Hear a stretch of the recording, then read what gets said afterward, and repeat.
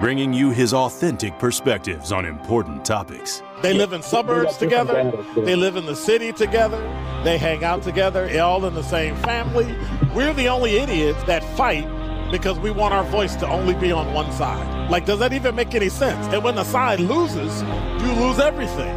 They, on the other hand, have a voice no matter what, because somebody that looks like them is always in control. Frank, candid, and straight to the point. Well, it's just a skewed system. Of course it is. It's a lot of judgment. But answer my question, though. Should we let people go? Should we let people go? Like, let's just forget about bail altogether. And if your neighbor commits a homicide and kills people, if you kill people and they next to you and you just let them come back and live right next to you, they can live upstairs from you. Let them come in your house. Frank, candid, and straight to the point. This is The Truth in the Afternoon with Dr. Ken Harris. Sponsored by Concordia University on 101.7 The Truth and The Truth app. Now, he's the mayor of the city of Milwaukee. He's a young man. Give him a chance. I only complain about things that I care about. What I want you to do is pretend like I'm in St. Louis. And all I'm asking the mayor and the Common Council president and the Common Council, show me. Now, live from the American Family Insurance Studio at the Avenue in the heart of downtown Milwaukee, here is Dr. Ken Harris. You're listening to Truth in the Afternoon. I'm your host, Dr. Ken Harris. 833-212-1017 is the number. Chris Singer said the last caller's right. I don't know which one he's talking about, but we'll see. My son and I build all over southeast Wisconsin and see it. We did a house in Pewaukee on the lake, and the lady wanted to know why she and her husband couldn't get food stamps. She made $175,000, and he was making around the same till he was laid off. Huh? $175,000 and you want food stamps? Well, they want stuff free like everybody else. I remember working with a guy, and he shall remain nameless and how I know him, but he got upset because their daughter went to school, and when she went to school, they didn't get any, discount. They didn't get financial aid. They didn't get, I was going to say like loans, discounted tuition, all that. They didn't get it. If I told you what he did for a living and where he worked, you would go, what? You would probably stop talking for at least a day,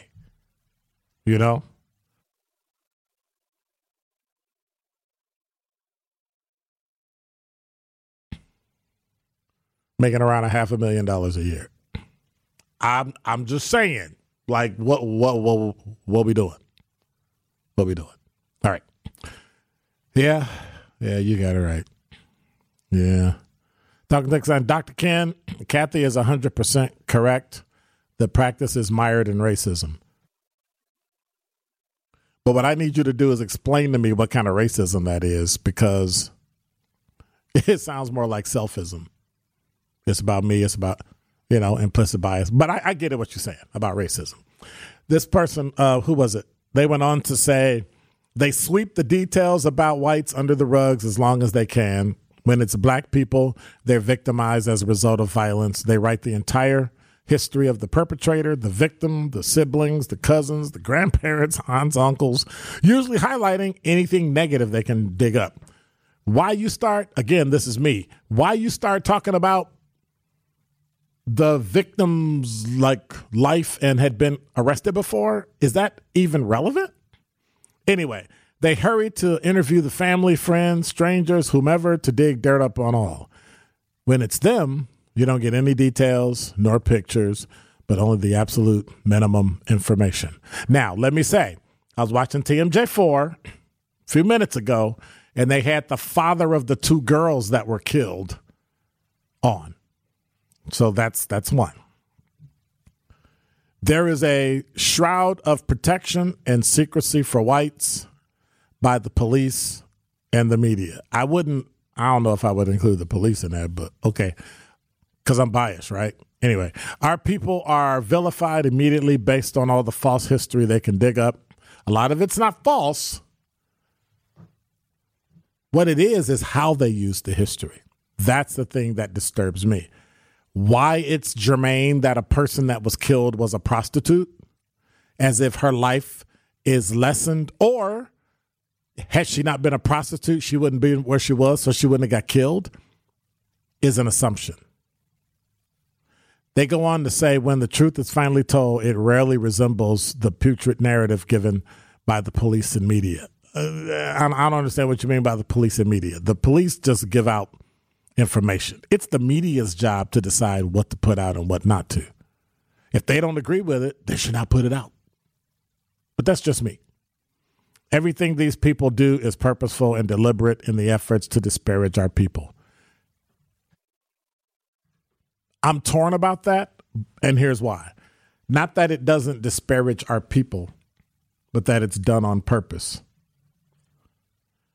That would take an extreme amount of time and effort to do things like that, to disparage black people and make them bad.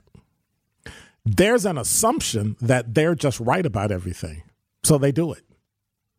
I think we give them too much power or too much brain matter, too much information for them to actually think that they're smart enough to do something like that. When you go in with what I like to call a chip on your shoulder where you think you're better anyway, you're going to say and do certain things and you're really not going to care about it. See, to be racist, they would have to think about it. They would have to work at it. That'll have to be some concerted effort. And they have to, when you think you're right about it and everybody else is wrong because you're hiding behind the Fourth Estate and hiding behind journalism, well, that's what you get. People just make the assumption, oh, well, of course I'm right. Like the fact that I said it, I'm right. You should just accept it. And that's unfortunate because that's what we do. And then when the person is the same color of the person that they want in the audience, which is all white suburban, Wild County, they just accept it. Oh, well, sure, that's got to be right. Like this thing with the media getting all the black anchors and all that, that's great. Can I see somebody of color actually making the decisions? How about a vice president? How about a president?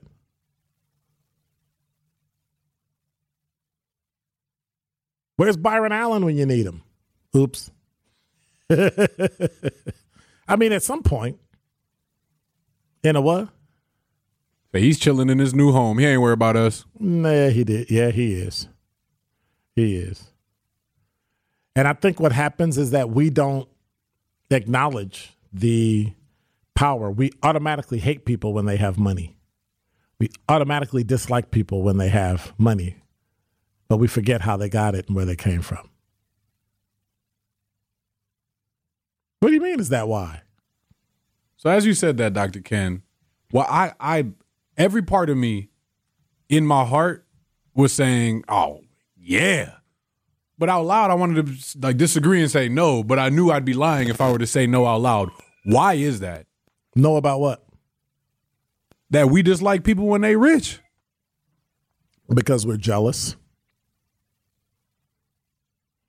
We get jealous of people that have something that we want. And instead of figuring out how they got it and then getting it, we get mad. The flip side to that is that you have it and you should be sharing with people how to get it because there is room for everybody. There are, what comes after trillions? Zillions of dollars in the world. Not everybody. Like literally everybody could be rich, but we don't look at it like that. I'm in competition with this person. You're not in competition with this person because you can only do so many customers. I don't care how good you are. You can only do so many customers and then you're going to reach a level where you go max out. Recognize that about your life. Figure out where your niche is. Work it. Because you didn't get a job there, you can get a job somewhere else. Because you didn't get paid there, get paid somewhere else. But what we have to stop doing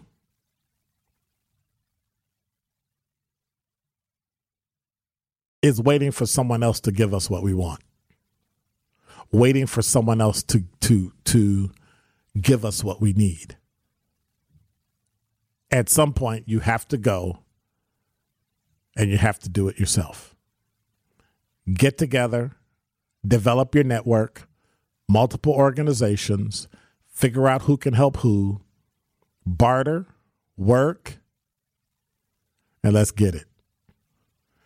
AJ said, we need to start teaching at-home generational wealth as well as past growing up makes it in with the way they are growing up so that they can be equipped with both. So basically what we have to do is show you how to make it, show you how we made it, and then tell you to replicate it and move it forward. But that's not what we tend to do. That's not what we have. And so what happens is we end up missing it because in the end, the only person that can teach people in our lives what to do with money is us. You are listening to The Truth in the Afternoon with Dr. Ken Harris on 1017 The Truth app, and 1017thetruth.com.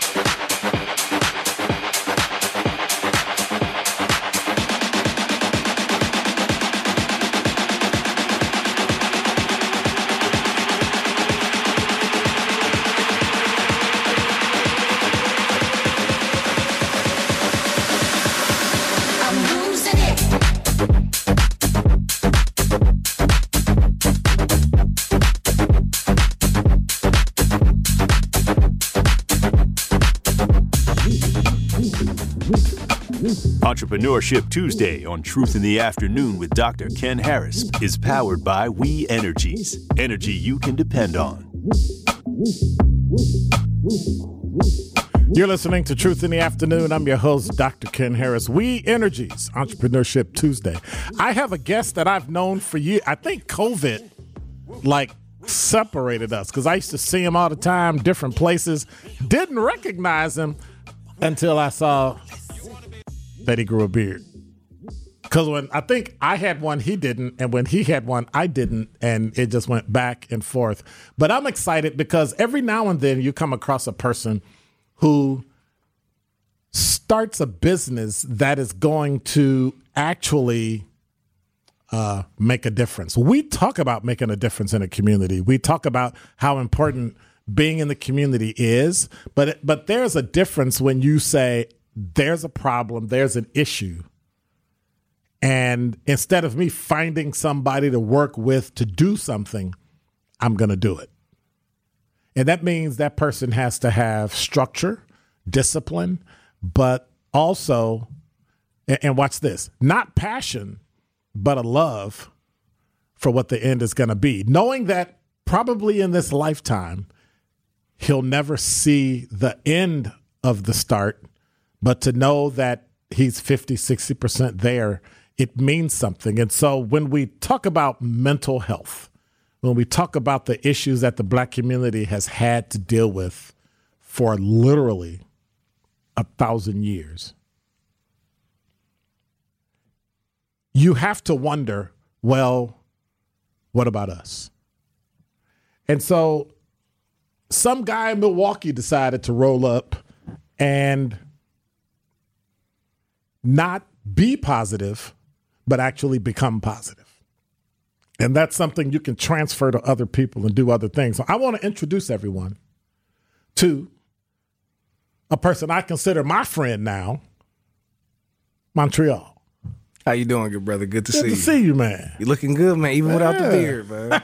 Oh, really? Really? That's all. So why is it everybody tells me you got to grow your beard? Now I got to grow my beard back. I mean, you got to be versatile. Yeah, but I got the gray, so that makes it distinguished. You got me silver fox. All right. So you were.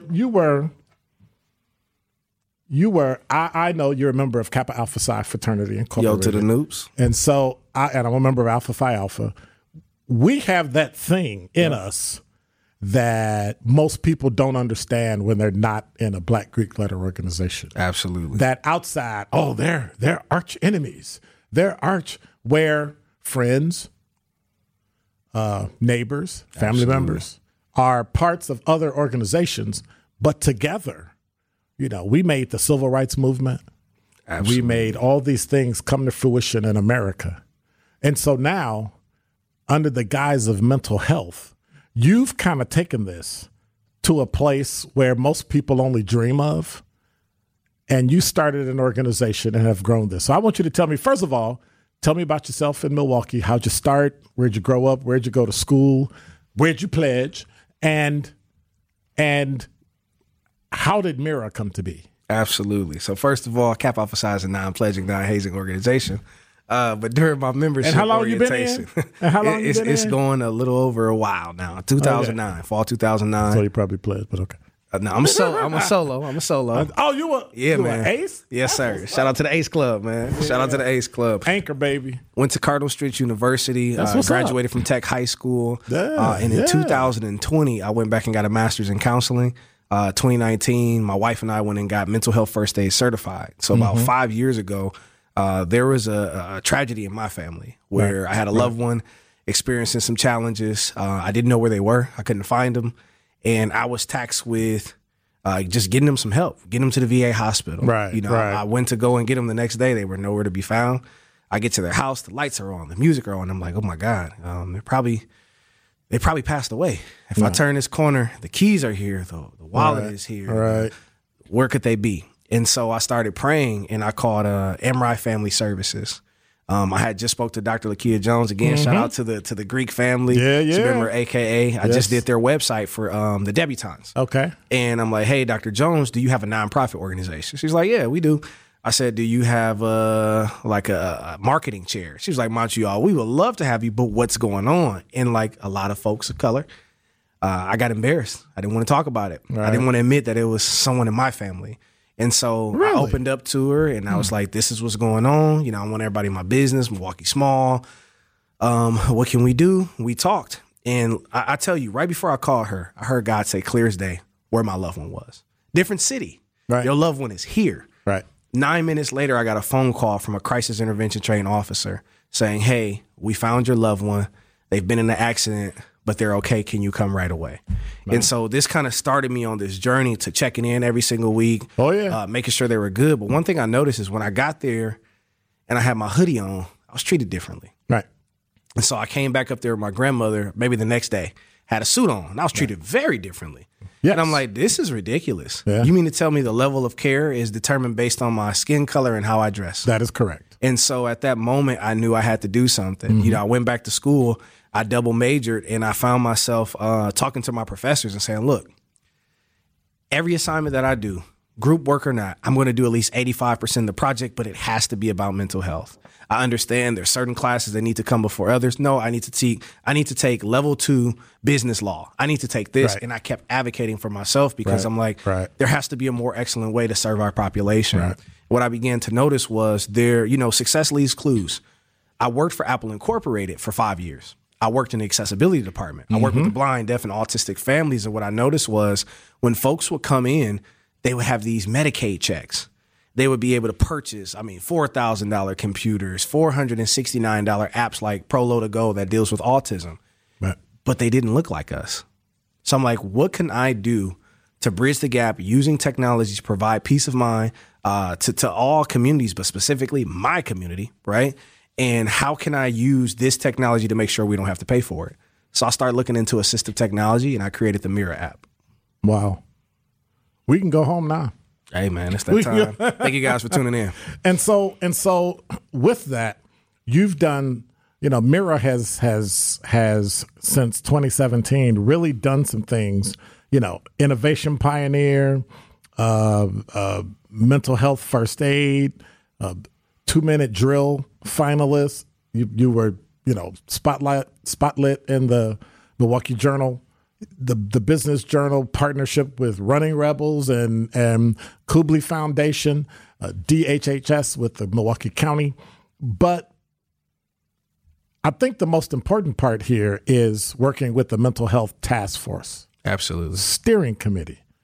And so many times we don't know how we can jump into a community, jump into a area and control what happens versus just being told what happens. So when we come back, I want to hear more about what are you doing in the community regarding the steering committee, what the future is of MERA, and how 1017 The Truth can become involved. You're listening to Truth in the Afternoon. We Energies Entrepreneurship Tuesday. Our guest is Montreal founder extraordinaire of MERA.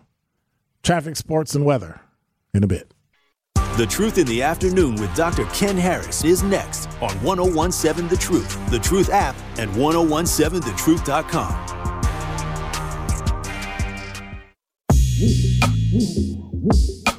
Entrepreneurship Tuesday on Truth in the Afternoon with Dr. Ken Harris is powered by We Energies, energy you can depend on.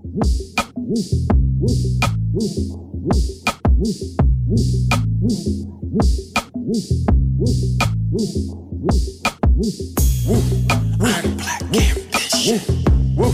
I'm always whispering. They keep telling me I will not, but my will won't listen. You wanna be?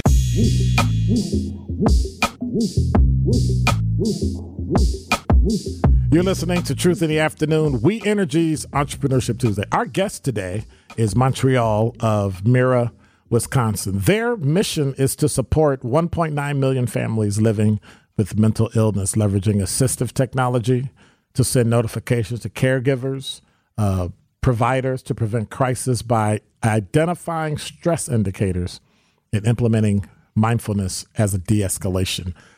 How do I do that with myself? You were part of the Mental Health Task Force Steering Committee this year. And how do I, as a grown black man, right, where I say it and people get upset when I say everyone has a mental illness. What we've done is we've overridden it by figuring out ways and coping mechanisms. But eventually that's going to fail, right? That it's going to line up. You're going to run into that perfect storm and you're going to need some help. I always remind people that if you haven't gone to talk to a therapist, there's something wrong.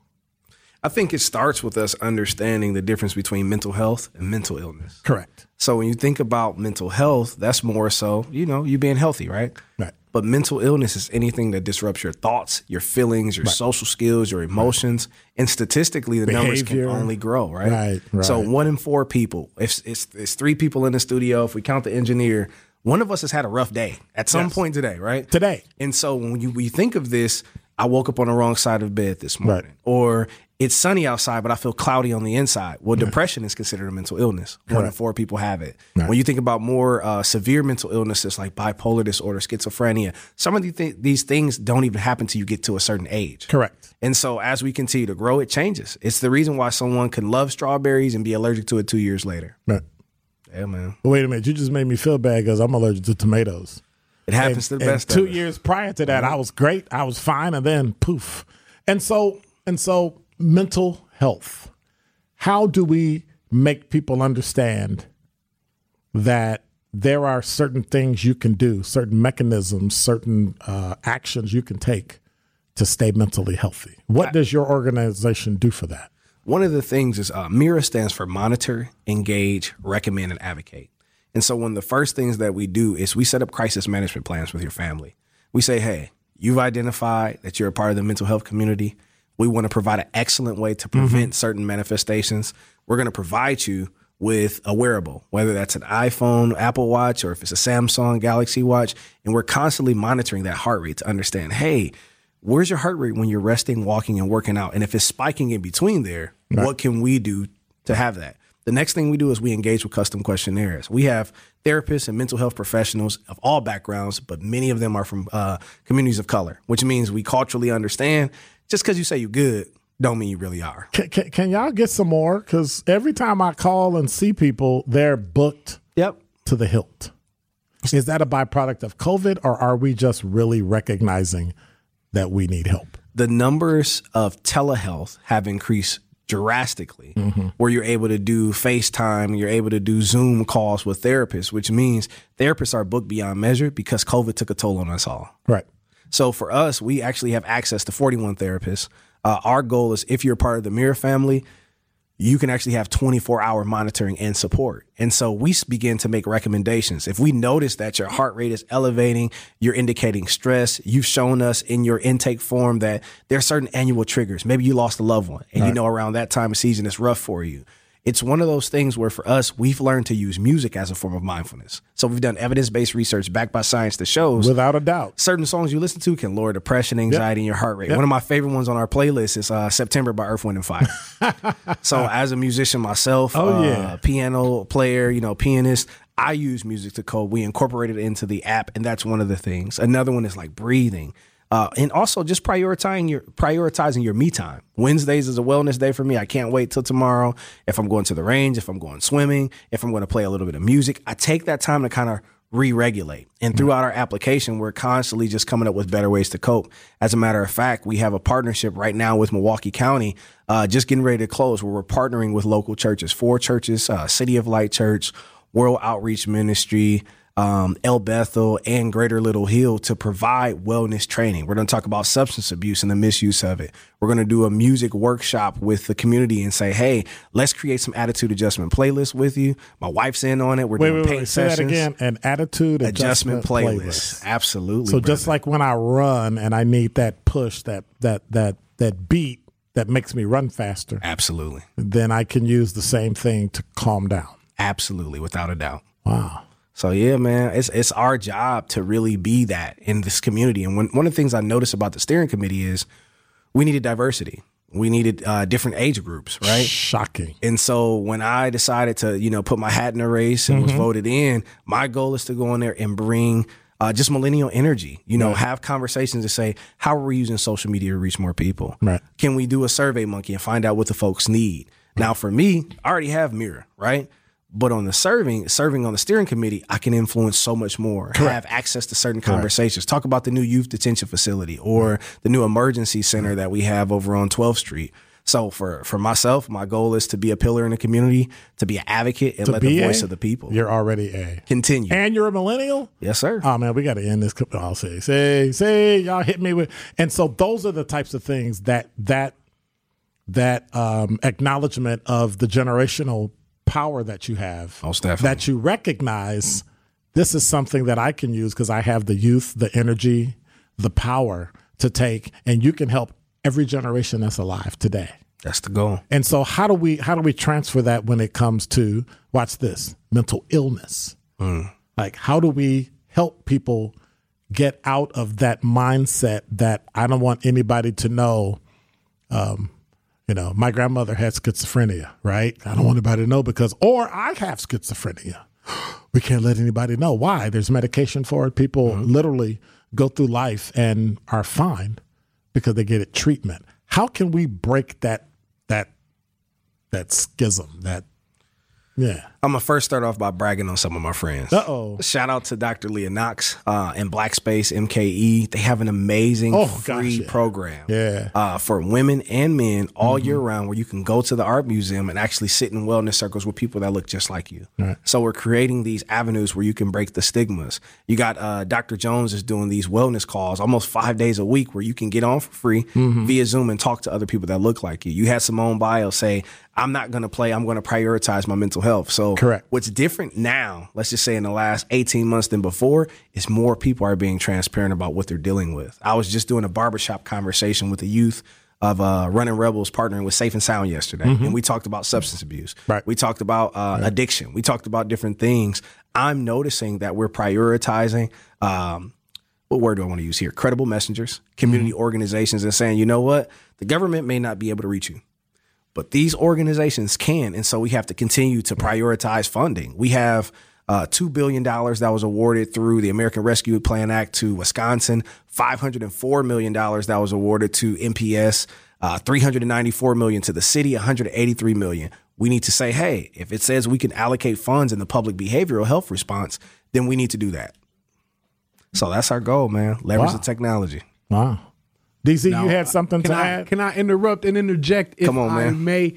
Now, Mr. Montreal, listening to your guys' conversation, it's got me thinking. I do agree with the fact that now, in today's day and age, so many more people are being transparent about their mental health. Me being one of them. Somebody has never talked about it ever, has been more open to say, yeah, man, I ain't got it today. How you doing? We here. How do we capitalize off of the transparency that we're having in today versus what we didn't have before? How do you make sure that we don't lose the flow and keep that transparency alive? We just have to create our own resource hubs, man. So many different communities. I went to Ashley Q's off of Ponderosa, and I noticed that the revolutionaries, the Beccas and the Von Mazes, they had a resource table there for mental health, for gun locks, for wellness events.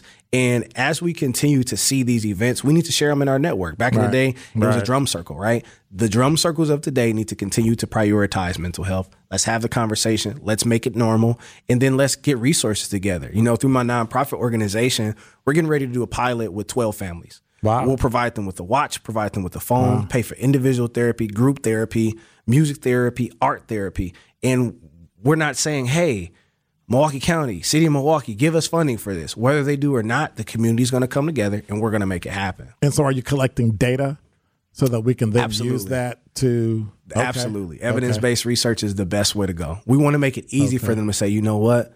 You guys are credible and you are making an impact and you have the numbers and you did it without us. So let us be a part of it to continue it and grow it and scale it. When we come back, I want to look at the music piece and how that connects to mental health and mental illness. Montreal, founder and CEO of MERA. You're listening to Truth in the Afternoon. We Energy's Entrepreneurship Tuesday. This is the Truth in the Afternoon with Dr. Ken Harris on 1017 The Truth app, and 1017thetruth.com.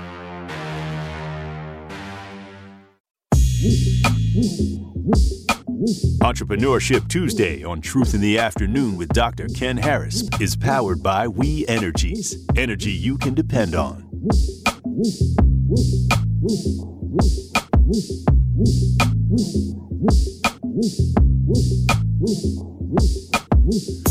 You're listening to We Energies Entrepreneurship Tuesday on the new 1017 The Truth. I'm Dr. Ken Harris. Truth in the Afternoon.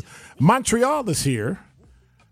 CEO and founder of MERA. You took this music thing like back in 2011 and just, lost your mind and decided that I could do this, right? I can just roll in and do it. And people tend to only look at, oh, you're in first place and you won. That's, you're the best, right?